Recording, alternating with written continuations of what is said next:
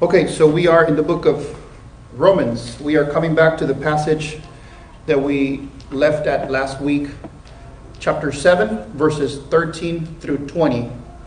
And we're going to cover the second portion of that, but we will read the whole passage. If you have your Bibles, please turn to Romans chapter 7, beginning in verse 13. And if you are able, please stand for the reading of God's word. Romans 7, beginning in verse 13. The authoritative and infallible Word of God reads as follows. Did that which is good then bring death to me? By no means. It was sin producing death in me through what is good, in order that sin might be shown to be sin, and through the commandment might become sinful beyond measure. For we know that the law is spiritual, but I am of the flesh, sold under sin.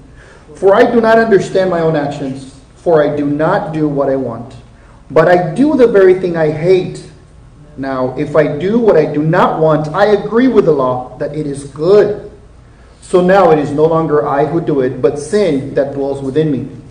For I know that nothing good dwells in me, that is, in my flesh. For I have the desire to do what is right, but not the ability to carry it out. For I do not do the good I want, but the evil I do not want is what I keep on doing.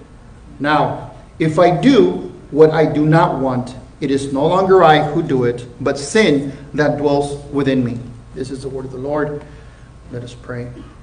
Heavenly Father, thank you for your word this morning. Indeed, thank you. Lord Jesus, just as your disciples realize when they say to you, Lord, where else can we go? For you are the one with the words of eternal life. That is our cry to you this morning. We pray that your Holy Spirit gives us the understanding from your word that we need today. And that your Holy Spirit also brings us conviction from that understanding, so that we are not hearers only, but doers of your word. We ask this in Jesus' name. Amen. You may be seated. So the title for today's sermon is a continuation of last week, and it remains the same. Can the law deliver? We are referring to the law of God, specifically the moral law, the Ten Commandments. Can it deliver? Last time we covered verses 13 through 15. And the main point there was that the law is good indeed, as Paul expresses there. And that law, which is very good, exposes a lifelong battle with the Christian and sin. So can the law deliver? Can it deliver holiness? The answer we saw is no. Can knowing the law deliver the power to make us stop sinning? The answer is invariably no, it cannot. Interestingly, what the law does deliver is a slap in the face. Is the heavy truth that the law demands holiness.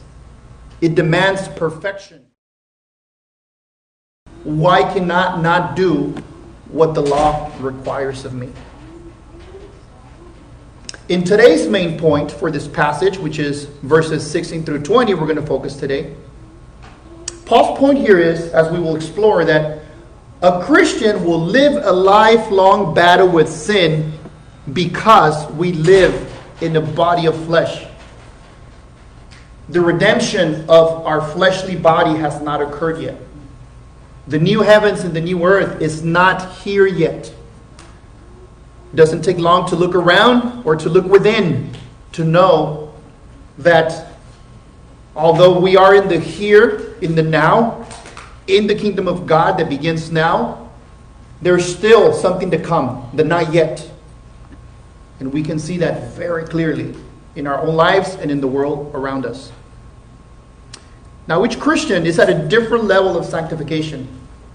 However, all Christians should be moving in the same direction. Picture as me having an older car. I don't have a new car. Some people are driving faster than me in the freeway. But we're all driving in the same direction. If there's somebody going the wrong way, then there's something majorly wrong. different levels of sanctification within the maturity and the walk of every Christian, but we shall be moving in the same direction. So, the question comes up this morning, should Christians obey the law, or is the law a thing of the past? Paul has just told us, if grace abounds, should we just go and sin in a way? He says, no, may it never be. God forbid. So Christians should obey the law. Not for justification, but out of gratitude, obedience, reverence towards God Almighty, who has by grace saved us so that we are no longer slaves to sin. So Christians should obey. And it is the words of Christ in Luke 6:46 that say, why do you call me Lord, Lord, and not do what I tell you? Are we called to obey then? Absolutely. The law is not done away with, as some have erroneously claimed. The law has not been done away with, and we are commanded to obey. So much so important, that we are warned throughout Scripture that we must be a changed people, that we must have fruit from the power of the Holy Spirit in our lives. Our obedience is so important that if there is no fruit in our lives, we are confronted with a warning in 2 Corinthians 13:5, which says, examine yourselves to see whether you are in the faith. That is Paul talking to the church at Corinth.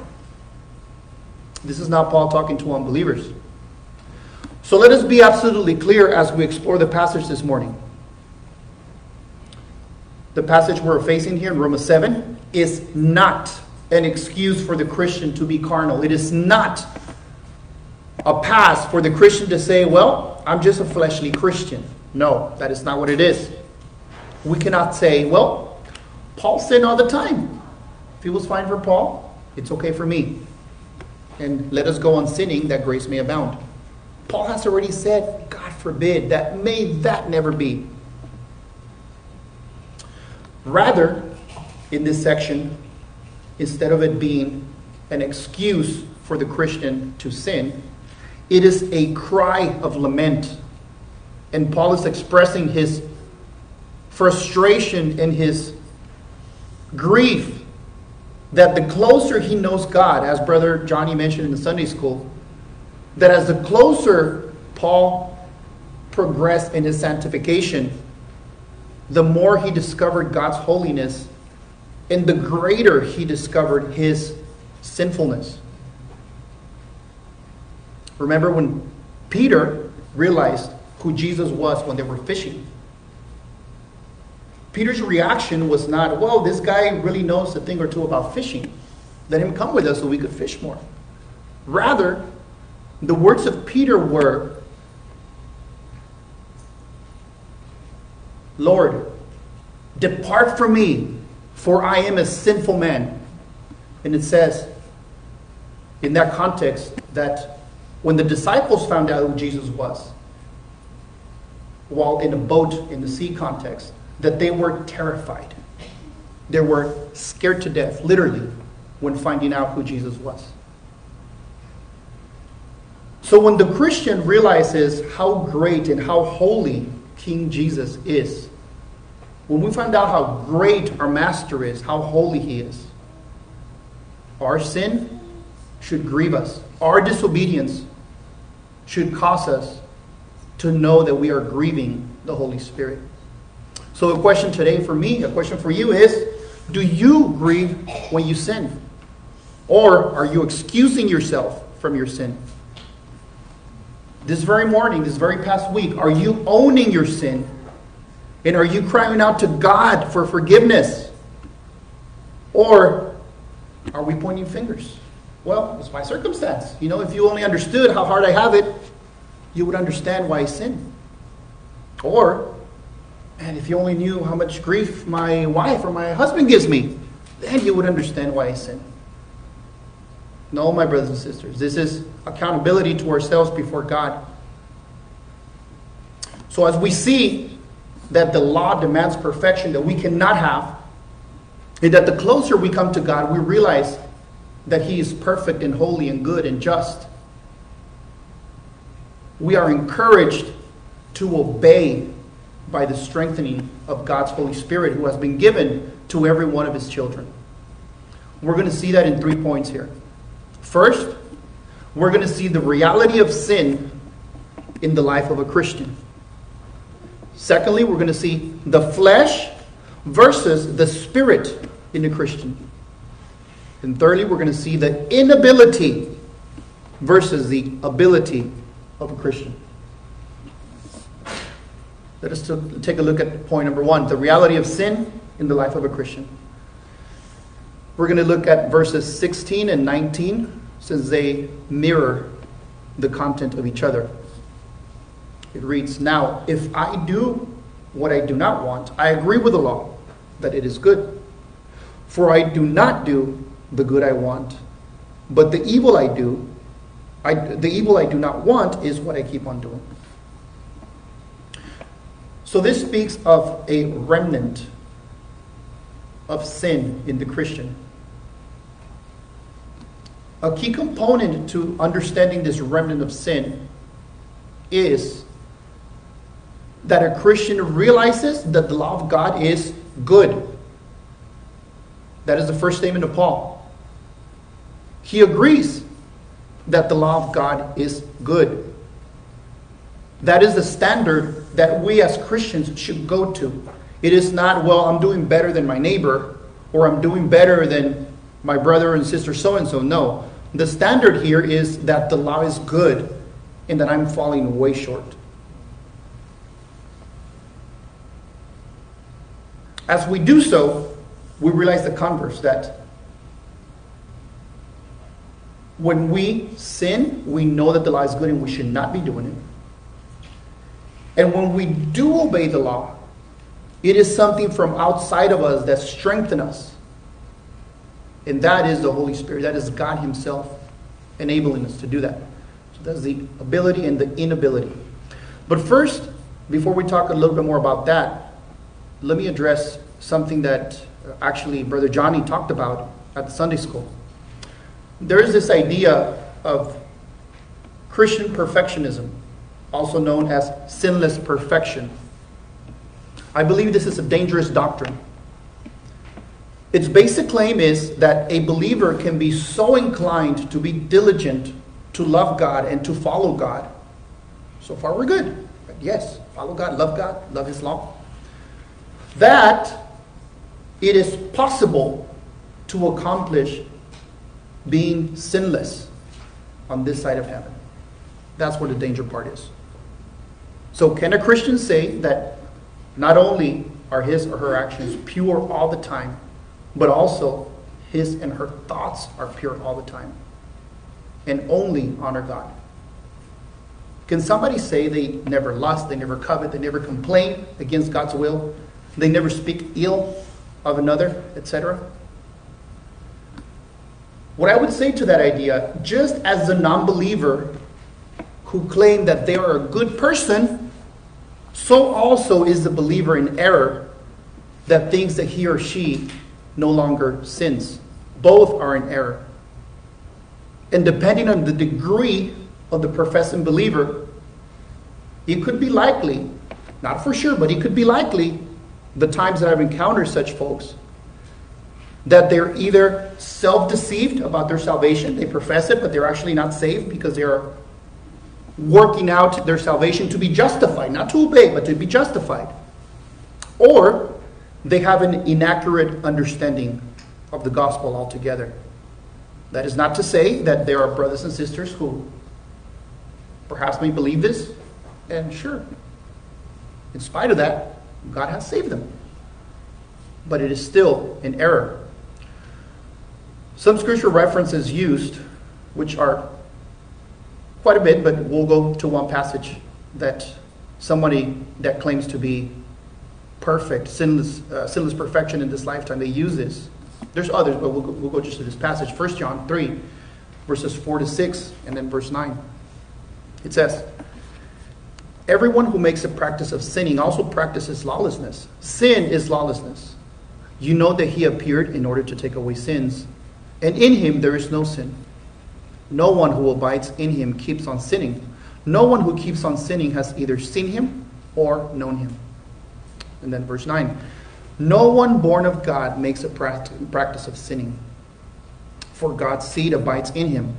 He cannot keep on sinning because he has been born of God. So this is a passage in which we could see that, okay, if I knew nothing else, the bar is pretty high for the believer. These verses, however, apply to a believer in the sense that we cannot make a practice of sin. A lifestyle of unrepentant sin cannot be your home as a Christian. You need to realize that when you are under sin, you are in the territory of an enemy that has taken you captive, rather that you are nice, relaxed at home with your feet up enjoying it. Which one is it? A Christian then is not to abide in sin, though he or she may fall into sin. We see this earlier in that same letter, in which the Apostle John says the following. 1 John 1:8 and 1 John 2:1. It says, if we say we have no sin, we deceive ourselves, and the truth is not in us. John is including himself in that statement. And he says, if Christians say they have no sin, they are deceiving themselves. 1 John 2:1 says, my little children, I am writing these things to you so that you may not sin. Let me pause there. There's a commandment. Don't sin. Go and sin no more. Obey the commands of Christ. And then he continues, but if anyone does sin, we have an advocate with the Father, Jesus Christ, the righteous. Who is that advocate for? Is that advocate for the non-regenerate? Is that advocate for the non-believers? No, that advocate is for the believers. And John says, we have an advocate with the Father, Jesus Christ, the righteous. All this to say, Paul admits that he doesn't want to sin, that he hates sin. And yet, he finds himself doing the very thing he hates. Now, how does Paul know that sin is evil and that the law is good? It's simple. Paul uses the scriptures as a standard. He doesn't go around with philosophy and debating with people of his times, though he did. But what was Paul's standard? His standard was scripture. And today, if you are a believer of Christ, that is and should be your same standard. The standard of the Word of God. And that standard tells us that the law is good, and that when we go contrary to the law, we are sinning. We are doing evil. So then we come to the next question. Then why does the Christian sin? And what Paul is telling us here is that he still has a body of flesh and bone when he's writing this passage. It is the reality of the fallenness of humanity that affects even the Christian, the fallenness of sin, the fallenness of this world. And therefore, in this fallen world, perfection is unattainable. If it wasn't so, this very passage that we're reading, we could have expected Paul to pause and say, well, but don't get me wrong, you guys are still expected not to sin. That doesn't make sense. So then why do even Christians are ensnared and fall into sin? Not making a practice of sin. Remember, not being friends and belonging to the house of sin. But we become captured and fall. Why? Romans 7, verses 17 and 20, it says, so now it is no longer I who do it, but sin that dwells within me. And then 20 it says, now if I do what I do not want, it is no longer I who do it, but sin that dwells within me. So here's an inference to the fact that Paul knows from experience and from the revelation of the Holy Spirit that there is a separation between the old Paul and the new Paul. The old Paul was spiritually dead. The new Paul is spiritually alive. The old Paul thought that the things of Christ were foolishness.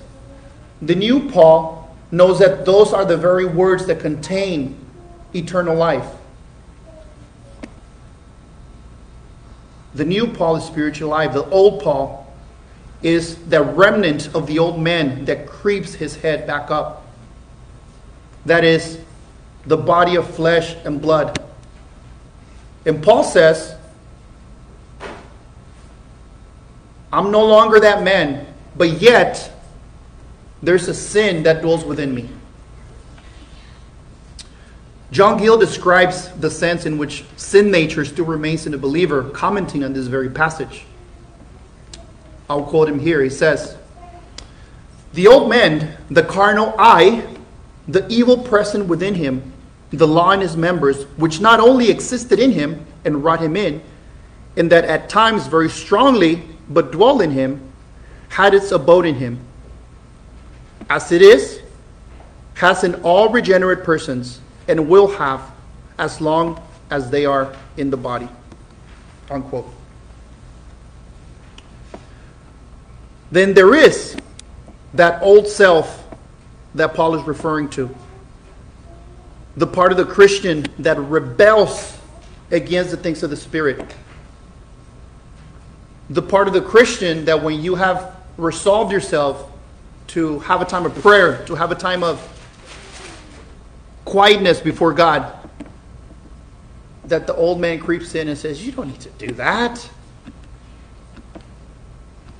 The old self, the remnant that Paul knows is still there. That takes us to the second point. The flesh versus the spirit in the Christian.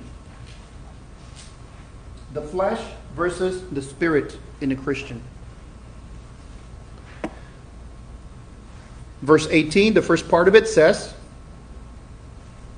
for I know that nothing good dwells in me, that is, in my flesh. A lot can be said about that passage there, but we'll summarize with a few observations. First is this. The acknowledgement that Paul says, nothing good dwells in me, that statement is a spiritual statement. It comes from the mind of a regenerate person that nothing good dwells in them. Someone can make that truth because they are spiritually alive. In other words, those who are not born of God cannot do and cannot make this statement. As a matter of fact, an unregenerate person instead will say, I'm actually a pretty good person. I don't need none of that mumbo jumbo. Second observation about nothing good dwelling in him is a reminder of the concept of total depravity. Due to the fall of humanity, sin has affected the entirety of man. There is not a portion of our being, of our heart and soul and body, that is free from sin. Yet, because of God's common grace to the world and God's grace to the believer, we are not as wicked as we could be, because God places a restraint on us. The truth of total depravity. Furthermore, this is a reference to the old self, the carnal self. And from that old self, there is no good that's come or that can come.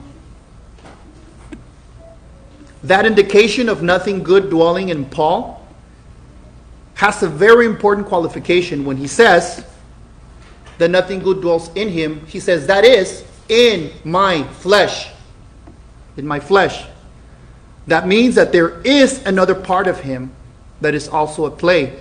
That is, the Spirit of Almighty God that is at work within him.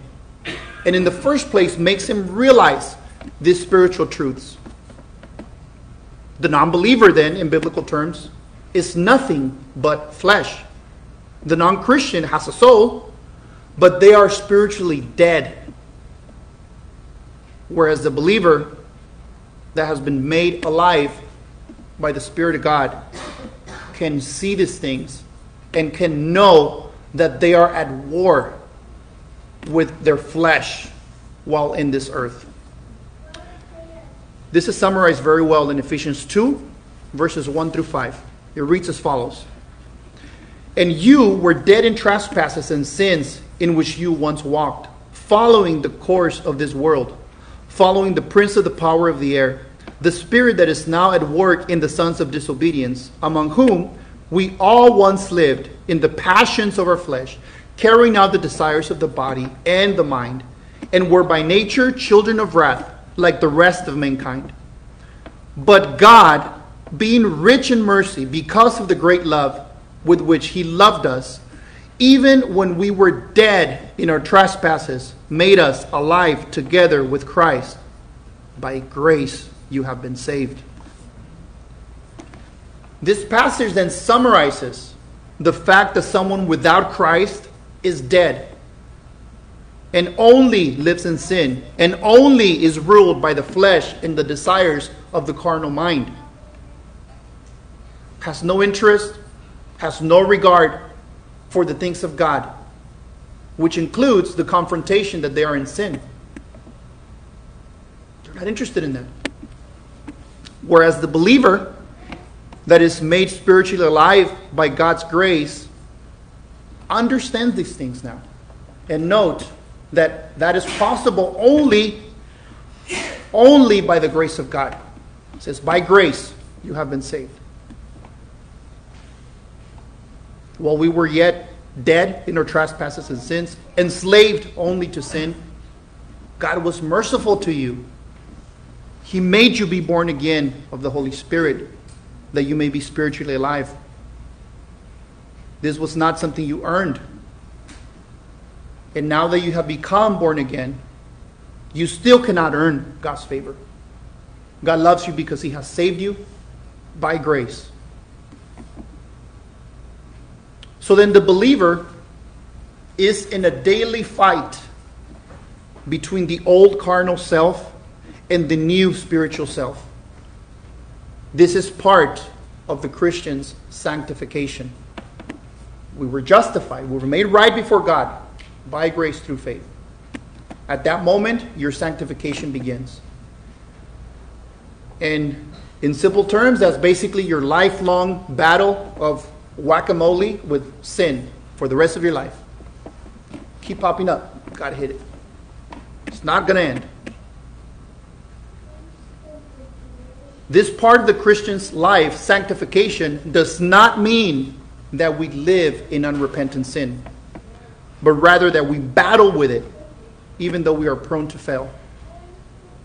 And it is why the New Testament is filled with warnings to believers to beware of falling into sin and to test ourselves to see if we are in the faith. Because him who perseveres to the end shall be saved. Our third point here, the inability versus the ability of the Christian. What is that? Let's find out. The second part of verse 18 says, "For I have the desire to do what is right, but not the ability to carry it out." We'll cover this in this order. The ability of the Christian, the inability of the Christian, and then close with some good news, the ability of the Christian again. The good news is, because there is spiritual life, the Christian knows what is pleasing to God and desires to do what is pleasing to God. Speaking to the church at Corinth, who did not struggle with sin, they were bad news, right? They were no different than Acts Reformed Church, all right? What did he say? 2 Corinthians 5:9, this is what Paul says. "So, whether we are at home or away, we make it our aim to please him." Ephesians 5:8 and 10 says this, For at one time you were in darkness, but now you are in the light. You are light in the world, rather. Walk as children of light, and try to discern what is pleasing to the Lord. So this is the ability of the Christian. Because you are spiritually alive, if you are a Christian, you have the tools to discern what God requires. And when we are not walking according to God's commands, we know that we are in sin. And a Christian who remains in sin cannot and will not be content. So the good news is you have the ability to recognize, to know what God desires, and that you are falling short. That's the good news. Now some bad news. There is an inability that the Christian does not have.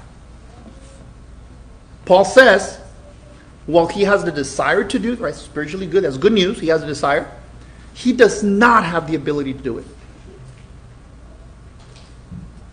This is with the understanding that Paul says that there's nothing good that dwells in his flesh. From that flesh, he does not have the ability to do what God requires of him, even while being born again. If one remains trying to take heed and trying to take strength from the flesh, you will not be able to do what God requires you to do. This is the reminder that unless God, through His Holy Spirit, enacts the strength in us to turn away sin, you are dead in the water. Cannot do it. The strength from the flesh, which Paul says there's nothing good in the flesh, which there's a remnant of that nature in us, will not enable us to please God. This is what we are reminded that Paul himself tells us that this is a spiritual war. We cannot win a spiritual war with carnal weapons. That's the bad news. We cannot do it. Now here's another set of good news now, okay? Be encouraged. The good news is that while we are Christians, we have the Spirit's strength to turn down sin. So that although we may fall sometimes, that is not our home. Although we respond to the voice of the tyrant, evil master that sin is, and we may heed the voice and go serve it, that is not our home. That is not the default position of a Christian. 1 Thessalonians 4:1 reads as follows. Finally then, brothers, we ask and urge you in the Lord Jesus, that as you receive from us how you ought to walk and to please God, just as you are doing, that you do so more and more. There's no end to how we can sanctify our life to please God more and more. And the other observation we have there is that Christians are to encourage and Christians are to teach one another in the Lord, by the Word of God, how to walk and how to please God. Is that easy to do? Is that easy to go to your brother and say, hey, brother, sister, you have to repent? As Christians, we are called, as Paul says there in verse 1 of 1 Thessalonians chapter 4, we urge you in the Lord to what? To walk in pleasing Him and to grow in doing so more and more. How many times have we needed a brother or a sister to tell us that? And yet, they didn't. That is an exhortation for all of us. It is possible to obey God and walk in His ways. And one of the mechanisms that God has put in place in His infinite wisdom is the church of God, us. The other observation there is that this sanctification, this exhortation to be more and more in our actions to please God, is that it is gradual. Paul says that we ought to do that more and more. Now, for some Christians, instead of moving in the right direction of sanctification, it seems that we want to press the brakes and put reverse, right? Hopefully our brother or sister is right behind us and say, well, you're going the wrong way. Put it on drive. Let's go. I'll walk right along with you. Let's go. So knowing what we should do and not do it, let us remember that as Christians, we have the ability not to live in that state of always failing to do what we know God requires of us. Now, some signs that we want to go the other way, instead of wanting to be more and more in sanctification, growing in sanctification, pleasing what God in what God desires us to do. We know these things, right? What are some signs that we're not doing so? Well, we do the opposite. What is that? Fits of anger, lust, resentment, coveting, wasting our time in worthless pursuits, lack of forgiveness. I could keep going. Whatever it may be. If you are not carrying out what you know you should be doing in obedience to God, in your home, in your marriage, with your kids, at your workplace, wherever it is, in your private times, the Holy Spirit will not leave you alone. God will not withhold discipline from you if He loves you and you indeed are His child. My friends, if you have no consequence for your disobedience and your sin and your lack of repentance and your anger and your lack of, if you have no consequence for that, you may have a bigger problem. And that is that perhaps you're not even regenerate. Are you concerned about that? Are you grieved by the fact that you disobey God? And that sometimes we feel no remorse for it. How can we do that? How can we do what pleases God? Philippians 2:13 reads as follows. For it is God who works in you, both to will and to work for His good pleasure. The things that please God, the things that are of God, the things that are honoring to God, we know what those are. At least we have an idea of what those are, depending on our walk. When we do those things to please God, it did not come from your flesh. You cannot take any credit for it. Paul tells us here in Philippians that it is God not only who gave you that understanding of what to do, but He also gives you the will to work that for His good pleasure. Oh, thanks be to God for that. That is good news. That we can ask God for repentance, that we can ask God for the strength to do what is pleasing to Him and to obey Him. And to that, God will not turn you away. So what are some final thoughts and reflections from today's passage? First, know that you are not perfect. You are not perfect. As long as we live in this body of corruption that is wasting away, we will have sin in our lives. It's just a fact. The couple of questions for us in that regard are you at war with sin? Or are you and sin best friends? And secondly, right now, each of us has something that we have been disobedient with. Today, yesterday, this week.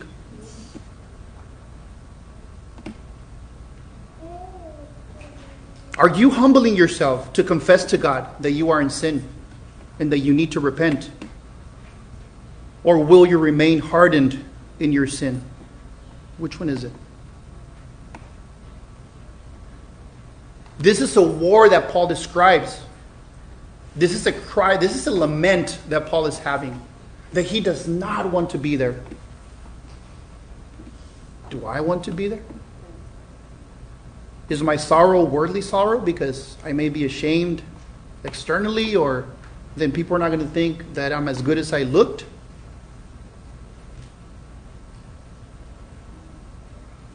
May we have godly sorrow that leads to repentance. That we are Christians that know we have a remnant of that flesh that dwells in us. And that we have fruit to show. And that primary fruit is repentance from sin. Secondly, you have the spiritual resources to obey God. Out of our own flesh, it will be impossible. What we need to obey God is spiritual endurance, spiritual strength. Those whom God has adopted as His children will have the ability to obey God. Though not perfectly, obedience to God will be our home. That should be our default. And when we fail, the last reminder I have for you is that you need a Savior, and you have a Savior. The demands that the law has placed on you are high. As a matter of fact, they're unattainable, and we fall short. Can the law deliver? Not salvation. Cannot deliver the ability for me to obey it. And unless there is a mediator, unless there is an intercessor that can please God the Father perfectly, we are lost. Thanks be to God, He sent Jesus, the one who never uttered a word of dishonor, the one who never had a thought of impurity. As Peter tells us, the one who committed no sin, and neither was deceit found in his mouth. And then he says that He, Jesus, bore our sins in His body on the tree, that we might die to sin and live to righteousness. That, my brothers and sisters, is the Savior that we need. And that, my brothers and sisters, is the Savior that we have, that is not powerless. Are we powerless? Oh, yeah. Again, as we talked in Sunday school, if you think I'm a good person, talk to my wife. Right? Thanks be to God that we have a Savior. Lastly, from studying this passage, one of the commentators pointed this out. I had quoted from Psalm 119 earlier in the series when it talks about the law of God and the law of God being pleasing to us and us wanting to do the law of God. Well, King David in Psalm 119 expresses that in a tremendously insightful way, being inspired by the Holy Spirit. I'm going to summarize about 10 verses from Psalm 119 here in closing, and then I'll make a comment for it. Verse 1 says, "Blessed are those whose way is blameless, who walk in the law of the Lord." Verse 7, "I will keep my status, do not utterly forsake me." I will keep your statutes, don't utterly forsake me. Verse 10, "With my whole heart I seek you, let me not wander from your commandments." Verse 57, "The Lord is my portion, I promise to keep your words." Verse 93, "I will never forget your precepts, for by them you have given me life." Verse 102, "I do not turn aside from your rules, for you have taught me." Verse 105, "Your word is a lamp to my feet and a light to my path." Verse 112, "I incline my heart to perform your statutes forever, to the end." Verse 136, "My eyes shed streams of tears because people do not keep your law." Verse 163, "I hate and abhor falsehood, for I love your law." Up to there, you're like, wow, I want to be like King David. What a man of God. What a man after God's own heart. Then you come to verse 176. And King David says the following, "I have gone astray like a lost sheep. Seek your servant, for I do not forget your commandments." You see that? King David, a man after God's own heart, knew what was pleasing to God. He delighted in the law of God. He wanted to do what pleased God. It grieved him that others were not in line with God's word and law. Yet, just as Paul, David also acknowledged that he fell infinitely short of God's law. That he did not have what it took to deliver himself from sin. And this is why we learn and we know, we have this benefit to know that the saints in the Old Testament were justified just like Father Abraham was justified, and just like you and I are justified. And everybody in between is justified the same way before God. And the scripture says, for Abraham believed God, and it was counted to him for righteousness. This is the righteousness that comes by faith to those who believe in the finished work of Jesus Christ, our Lord. Let us pray. Heavenly Father, as we come to the confrontation that we are sinful, that even as people of your kingdom, we are tempted and we fall in sin. May we remember your goodness. May we remember that, Lord, you are so good that you provided a way for us to be spared of the condemnation of sin. And may that truth, Lord, bring us a hunger to please you, a hunger to know you, and a humility to submit to your law, so that we may obey your law in gratitude, in reverence, in awe of what you have done for us. May you give us that conviction and empower us by your Holy Spirit to apply this in our lives this very day. In Jesus' name, amen.